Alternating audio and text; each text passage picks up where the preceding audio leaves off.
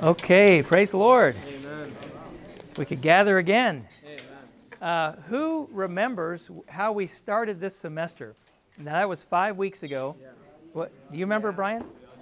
Reality and community. Okay, everyone should have an outline. There's some on the tables up here if you need one, or Rodney has some back here. The first bullet points are actually just a summary of the previous sessions that we've had here. And so just to catch everybody up to date in case this is your first time, but also to show you how this message tonight just goes right in the flow. So reality and community, Kyle shared this 5 weeks ago. And at that time, he shared that every human being is searching for reality and community. Every human being. We were made for this. We were made for reality and community. People need to have purpose in their life. They need to have meaning in their life. That is reality to them. And of course, community is a huge matter. That's why when people commit crimes for punishment, we lock them up. Right? Because that's a punishment. Everybody needs to have community. The verses that he used at that time were from Ephesians 4, and I just want to read a couple of these verses. 4:21, it says, "If indeed you have heard him," that's Christ, "and have been taught in him as the reality is in Jesus." Matthew, where is the reality? In Jesus. It's in Jesus. We need Jesus. He is the reality. And then the verses go on. It says that you put off as regards your former manner of life, the old man. The old man, we saw at that time, is really just our old community. How do we know that? Because a few verses later, Paul talks about how we need to be brought into the new man and put on the new man. And in Ephesians, the very same book, the Apostle Paul says that the new man was created in Christ Jesus on the cross by bringing together two groups of people, the Jews and the Gentiles, being brought together into one new man. So the new man is a corporate man. It's a corporate entity. And this is our new community. When we receive Christ as our reality and we were baptized into this new community, we were transferred. Malik, you got transferred out of an old community into a new community. Praise the Lord. Okay, then a week later, Brother Chris shared on where reality and community converge. And I really like, he just used this singular form, home. Home is the place. Home is the place. There in Acts chapter 2, when the church was just initiated, Jesus Christ had just been crucified and resurrected. The Spirit was outpoured on the day of Pentecost. Peter was preaching a message, and it says that 3,000 got saved and baptized. And the church life started. And I wanted to read a couple verses there. It's in verse 40. As Peter is preaching his message, he says, and with many other words, he solemnly testified and exhorted them, saying, "Be saved from this crooked generation."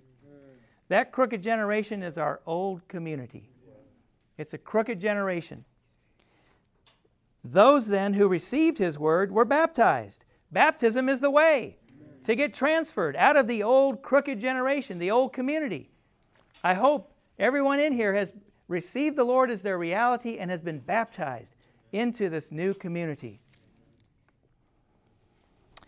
And then it goes on and it says that they were continuing steadfastly in the teaching and fellowship of the apostles, the breaking of bread and the prayers, and day by day continuing steadfastly with one accord in the temple and breaking bread from house to house. So this became the theme of that second message, that the homes, your home, my home, the homes of the believers in Christ is where reality and community converge. The homes. You know, this is a new invention. In the Old Testament times, the people of God didn't meet day by day and house to house. They met in the temple periodically. But after the death and resurrection of Christ, the Holy Spirit invented a new way for the people of God to come together, and that was day by day and house to house. And there, in the homes of the believers, listen, every need can be met. Every need. What kind of needs do you have? You know, we all have spiritual needs. We all have psychological needs. We all have physical needs.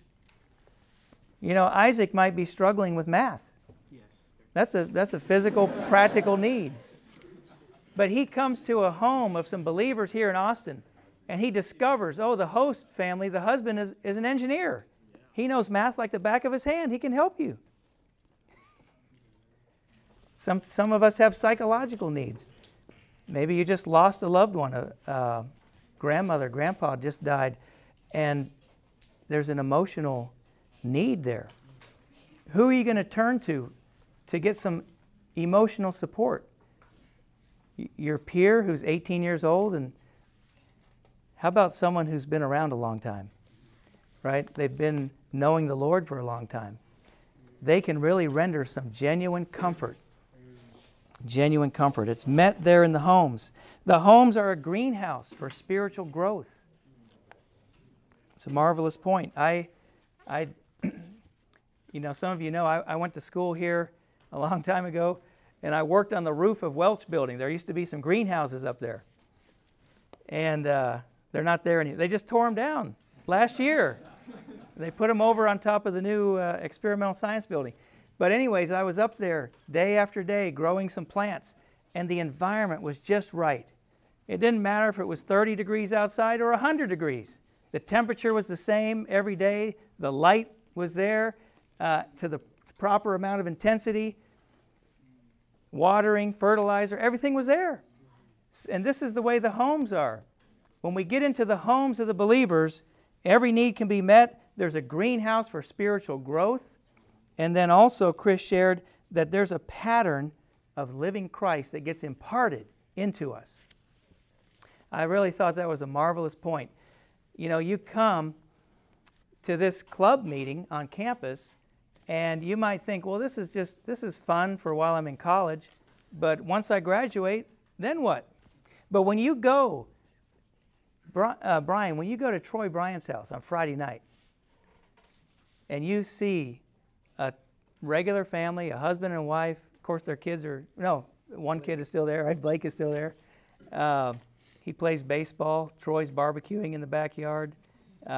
Maybe he'll take you fishing. But it's just a normal situation. People with normal jobs. But listen, they have given their lives to pursue the Lord. They have normal human lives, but they have given themselves to pursue Christ. And that pattern gets imprinted on you. And so when you graduate, you realize, okay, I know what I can be doing for the rest of my life.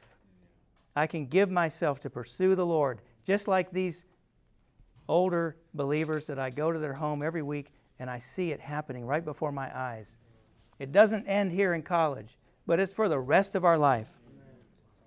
Then we had 3 messages in a row on prayer, the Spirit, and the Word, because this is something else that's really happening in the homes of the believers. Of course, there's something very human happening there. Cherishing is going on. Human needs are being met, but there's also prayer, the Spirit, and the Word. And with prayer, and by the way, these 3 things are how the community grows. It's through prayer, the Spirit, and the Word. Prayer, I really appreciated this. Prayer is to contact God in our spirit and to absorb God Himself. We might think prayer is just to ask the Lord to do something for us. But actually, prayer is our contacting God and absorbing God. God is available as the Spirit, just like the air that we're breathing right now. He's been poured out upon all flesh. He's here, and He's available. And when we open ourselves to pray, to contact Him, we are absorbing Him. Just like your lungs open to absorb the oxygen in the air. We need to open to the Lord in prayer to absorb Him. And then it's the circulation of the Spirit that brings us together. And the key word here in that message was fellowship, right? Because it says in Acts 2, it says they continued steadfastly in the teaching and the fellowship of the apostles, in the breaking of bread and the prayers. So teaching is there.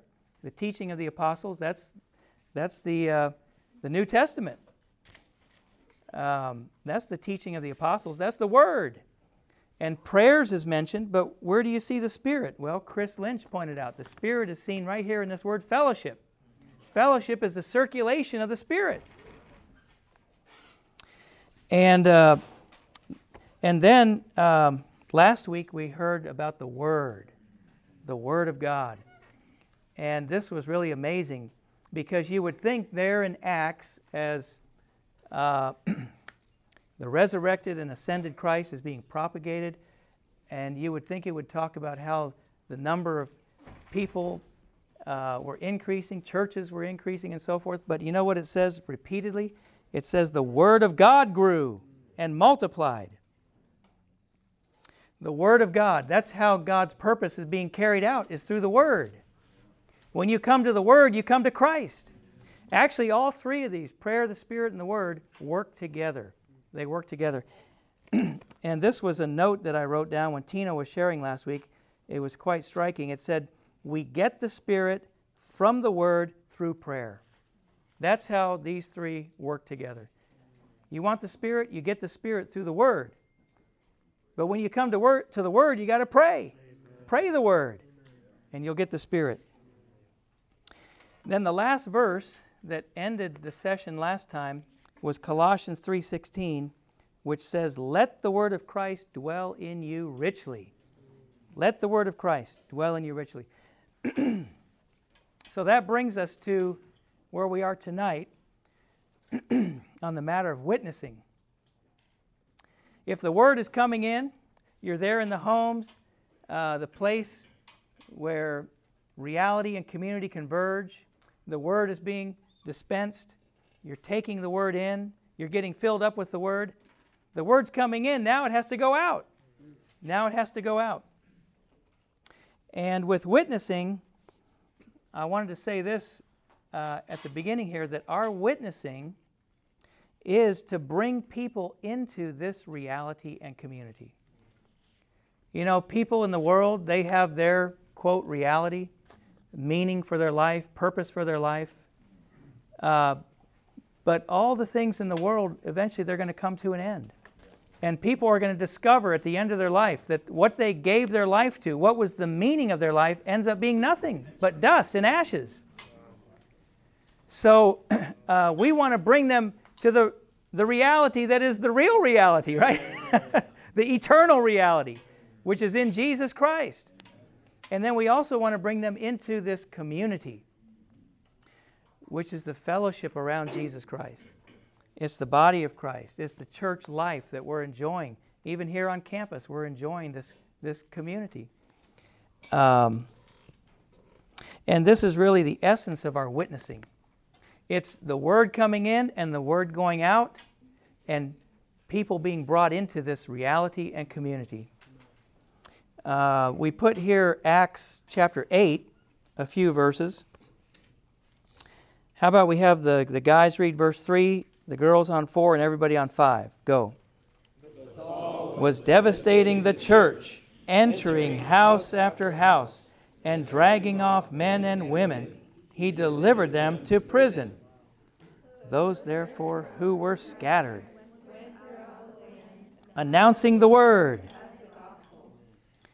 Philip went down to the city of Samaria and proclaimed the Christ to them. Okay, so here's the scene. Just a few chapters earlier, we saw the church had just begun, and 3,000 got saved, and they start meeting day by day and house to house. But then there was a great persecution by this guy named Saul of Tarsus, the top Jew. He came, and he had letters from the chief priests, and he was binding and imprisoning the believers, persecuting them. And so the believers began to scatter throughout the region. But listen, when they scattered throughout the region, they didn't go empty. They had the Word in them. Amen. And it says they proclaimed that Christ. They announced the Word. They announced the Word as the gospel. One of the things I studied in college was seed dispersal and all the mechanisms related to seed dispersal. But you know, a seed is a little package of life. It's life. Actually, you know, there's the life is associated with the genes, right? The genetic material. There's a famous scientist alive today who said, he wrote a book called The Language of God, and he was talking about the genes. You know, it's on the one hand it's life, but it's also like word. It's like the word. It's like a document. You see that? The chromosomes in your cells, the genetic material is like a written document with letters and words and sentences and paragraphs that code for the growth and development of that life. But anyways, these seeds, they get dispersed and they carry that genetic material, which is this written document, with them that governs the growth and development and propagation of that life. Well, that's what happened here in Acts chapter 8. These believers who got filled, they got loaded with the Word, they got dispersed throughout the region. And they began to announce the Word as the gospel. And they began to proclaim Christ. This is their witnessing. Then, look at the next point, drinking and flowing. You know, when we are plugged into Christ, we're drinking Him in. Have you experienced that, Isaac? Amen. Drinking in Christ? Amen. Did you know you can breathe Christ, drink Christ, and eat Christ? The Lord, in John 6, He told us to eat Him. Here, in John 7, He told us to drink Him. Amen. Let's read these. How about the guys on 37 and girls on 38? Go. Jesus stood and cried out, saying, "If anyone thirsts, let him come to me and drink. He who believes into me," Scripture said, "out of his innermost being shall flow rivers of living water." So you come to Christ and you start drinking Him in. You know, when you come to Christ, He's just available. He's so ready to dispense Himself into your being. And we open our mouth. You know, somehow, and I still haven't figured out exactly how this works, EJ, but somehow our mouth is connected to our spirit. There's a connection. You can't see it under a microscope, but somehow there's a connection between our mouth and our spirit. And when we come to the Lord and call on His name, we engage our spirit, and spirit contacts spirit, and we start drinking. We start drinking. And once we drink, there has to be a flow. You see, without the flowing of this living water, then our drinking is just in vain. It's just in vain. In fact, we could say this, that if we don't flow out Christ by opening our mouth and speaking Him forth, then we're not going to be able to continue to drink. Okay? I wanted to give you all an illustration of this.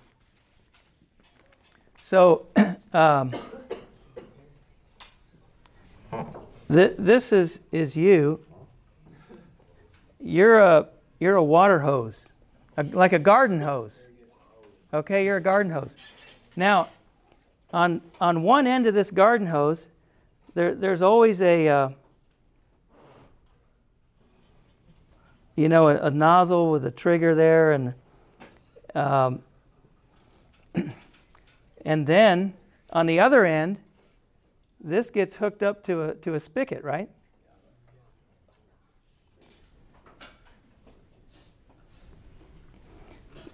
Okay.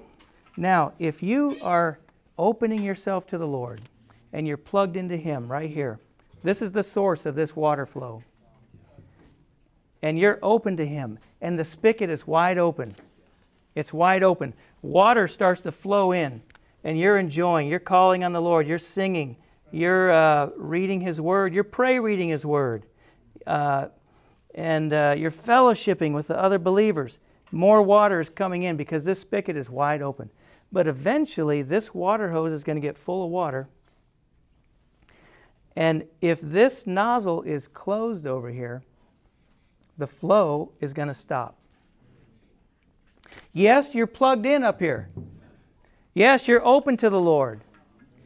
You're going through all the motions, calling on Him, praying, reading the Bible, reading ministry books that expound the Bible, and so forth. But if nothing's coming out on this end, then eventually the flow will stop. The drinking will stop. Do you see that? Until we open up this nozzle right here. And when we do, then the flow continues. And then we can drink some more. We can drink some more. But if our mouth is shut up, the flow stops. And we're not able to drink anymore. And there will come a time, if our mouth is not open and we're not witnessing concerning what we've seen and heard of the Lord, the time will come when we'll read our next chapter of the Bible for our daily Bible reading, and we don't get anything. We don't get any light. We don't get any life supply. We don't get any encouragement. It's just dry, Julian. The time will come when when you gather together with the other believers and there's just no flow. When you read that next chapter in that ministry book, eventually the flow stops. It just doesn't satisfy anymore. And you're not sure why. In the past, I just got so refreshed every time I read this. But now, there's nothing. And you sense you're plugged into the Lord. You don't sense there's any sin in the way blocking the flow. Nothing to confess, but yet there's no flow. It's because right here, this nozzle is closed. So we need to open our mouth and witness, testify, speak forth. So if we don't drink, we can't flow. But if we don't flow, we can't continue to drink. Okay, so we have to flow out. This is our witnessing. And then one other matter here, and this is real serious. The lack of flowing might cause our thirst to disappear. And this would be a real tragedy. If our thirst for the Lord disappeared because of the lack of flowing, eventually it just dries up. We're no longer thirsty for the Lord. That's a tragedy. When we start thirsting for other things, we're no longer thirsty for the Lord. Right? So we need to pray, Lord, we need to be desperate to keep drinking and flowing. Amen. Okay, now, what are we going to speak? What are we going to witness? Well, that's the next point. What we've seen and heard. What we've seen and heard. So here we have some verses. The first set from Acts is the experience of Saul of Tarsus, who eventually became the Apostle Paul. Now, in Acts 22, Paul was recounting his conversion experience. He was recounting it to the Jews. And this little detail here in verse 15 is not recorded in chapter 9 where the actual conversion experience happened. So we need to pick this up. It says that this is where Ananias came to him. Paul had been knocked down on the road to Damascus. He was persecuting the believers. The Lord appeared to him and knocked him down. And he was blinded for 3 days. And then this brother came on the third day named Ananias. And he came to Saul. And he said, "For you will be a witness to him unto all men of the things which you have seen and heard." He had just met the Lord 3 days earlier. And got knocked to the ground by the Lord, got blinded by the Lord. And this little brother comes and he says, "You're going to be a witness. The Lord told me to tell you this. You're going to be a witness to him unto all men of the things which you have seen and heard." And then look at the very next thing in Acts chapter 9 as the story unfolds. "And immediately there fell from his eyes something like scales, And he received his sight and rose up and was baptized, and immediately he proclaimed Jesus in the synagogues. We might think, oh, wait a minute. The scales fell off his eyes. His sight was restored. He was baptized. And then 5 years later, after he spent some time studying the Bible and getting well versed in the Scriptures and having a lot of experiences, then he proclaimed Jesus. No, it says immediately. Immediately. And then look at John chapter 1. Here, John the Baptist had some disciples, and he saw Jesus coming to him, and he declared, "Behold, the Lamb of God who takes away the sin of the world." This Jesus. And one of the two, and then actually he had baptized Jesus there in the Jordan River, and some more things were spoken by John, and then one of the two disciples who was with John heard this from John and followed Jesus, followed him. That was Andrew, Simon Peter's brother. He first found his own brother Simon and said to him, "We have found the Messiah," which translated means Christ. He led him to Jesus. So he just heard John the Baptist say, "Behold, the Lamb of God." And then he went and he found his brother Simon and led him to Jesus. He said, "We found the Messiah." That's all he said. "We found the Messiah. Come." And then the same thing happened to Philip and Nathanael. Philip found Nathanael and said to him, "We have found him of whom Moses in the law and the prophets wrote, Jesus, the son of Joseph from Nazareth. We found him. Come." And actually, was Jesus the son of Joseph? No. He wasn't even accurate in what he was saying. But it doesn't matter, right? You might think, well, I need more experience. I need more time in the Word. But I'll tell you what, your youth is your power. It's the power of your witnessing, the power of your testimony is in your youth. When you look at a tree, it's always the young, tender branches that are producing the blossoms and bearing the fruit. It's not the big, thicker branches that have a lot of bark on them and so forth. It's the young, tender branches. That represents you. You're young. Actually, I'm young. I'm getting younger every day. The more I enjoy Christ, the more I feed on Him, the younger I get. It's our youth that is our power. But brothers and sisters, as young people, I just want to tell you that your youth is your power. Okay? You don't have to take an excuse that you're too young. Look here, the Apostle Paul told Timothy, his young co-worker, he said, "Let no one despise your youth." Don't despise your youth. Your youth is your power. And I can testify, I have taken brothers out on the gospel here on this campus. People your age, college students. And we'll go out and we'll share the gospel, and sometimes I'll just let the student take the lead. And in my mind, sometimes I'm thinking, man, they're using the wrong verse, or they're quoting the wrong reference and saying the wrong thing. But you know what? It doesn't matter. The person got saved. Praise the Lord.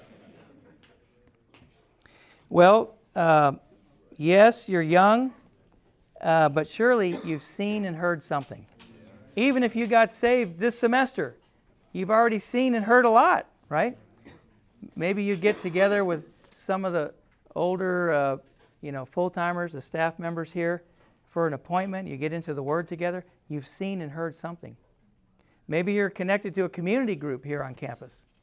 In my community group that I'm in, one of the students wanted to read this book called Life and Building in the Song of Songs, as portrayed in the Song of Songs. Well, the book doesn't even mention the Song of Songs until chapter 3. But in the very first chapter, it tells us what life is not and what life is. And we discovered that life is not power. Life is not more knowledge of the Bible. Life is not spiritual gifts. We found out in that first chapter that life is a person with the strongest personality, and that's Jesus Christ. And He wants to become your person. Why couldn't you speak that to someone? You got that from that community group. You've already seen and heard something. So when you're sitting there in class, you can tell your classmate, hey, I was just in this Bible study and I found out that life is a person. Maya, life is a person. It's a person, Jesus Christ. Good enough. Anyways, we've already seen and heard a lot. Okay, the last point I have here is unfurling our flag. What does that mean? Unfurling your flag. Are you carrying a flag that's all rolled up? Nobody knows who you represent.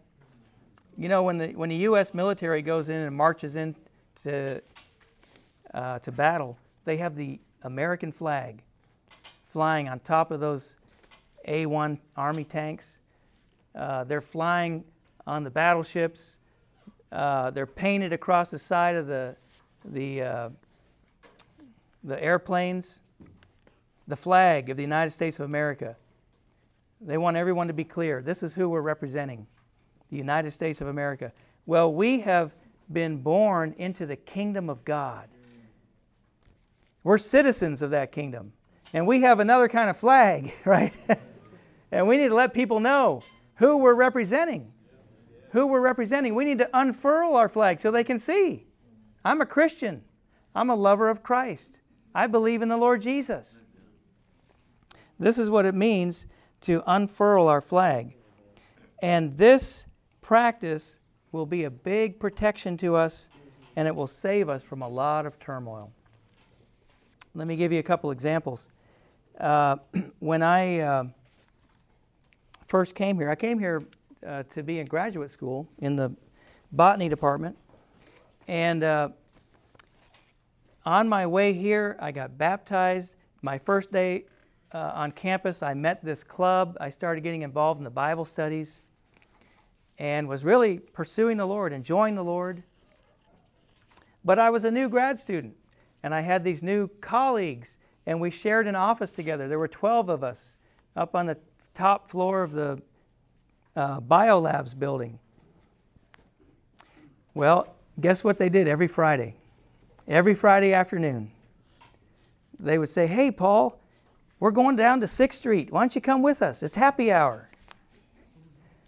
But I just didn't have peace to do that. So I would make an excuse. Well, I'm too busy this week and I can't go. Next week, they'd ask me again. Oh, we're going to go to this club. There's a great show going on. Another excuse. I got 2 exams next week. I got to study. I can't go out tonight. Thanks for the offer. But week after week, they kept inviting me. Eventually, one time they asked me on a Friday afternoon, and I said, you know, I'm going to a Bible study tonight. And guess what? From that point forward, no one ever invited me to I got saved. Right? So after I've been here for a while, I was married. My wife and I were living in an apartment. And a friend of mine from high school, okay, I came here from Pennsylvania, from a small town, 3,500 people, a small town. A friend of mine from high school comes here to go to school to get his MBA. And he comes down with his wife. They move into our apartment complex. And I didn't have a whole lot of interaction with him. Once in a while, I'd play racquetball with him.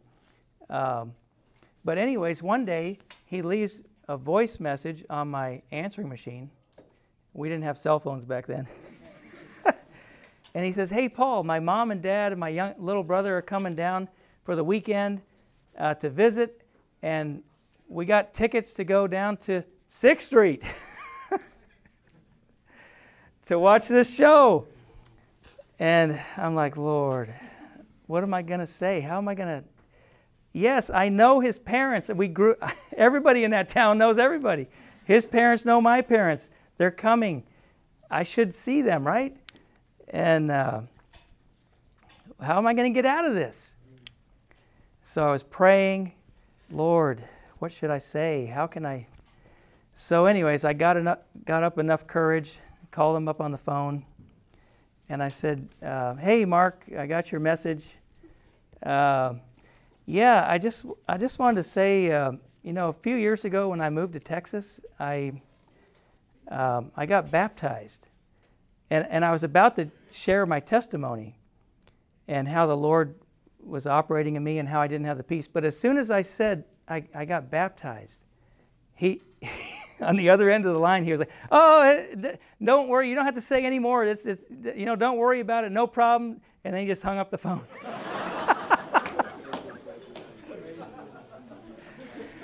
But brothers and sisters, we need to unfurl our flag. Amen. We need to unfurl our flag. We need to let people know. And sometimes, you know what? It's as simple as an invitation. Just like these guys in John 1, come and see. We found something. Come and see. You just invite. That's all you have to do. That can be our simple witness. Come and see. Well, we better end here for the sake of time. And I think we'll just group up together in small groups, fellowship on the different points.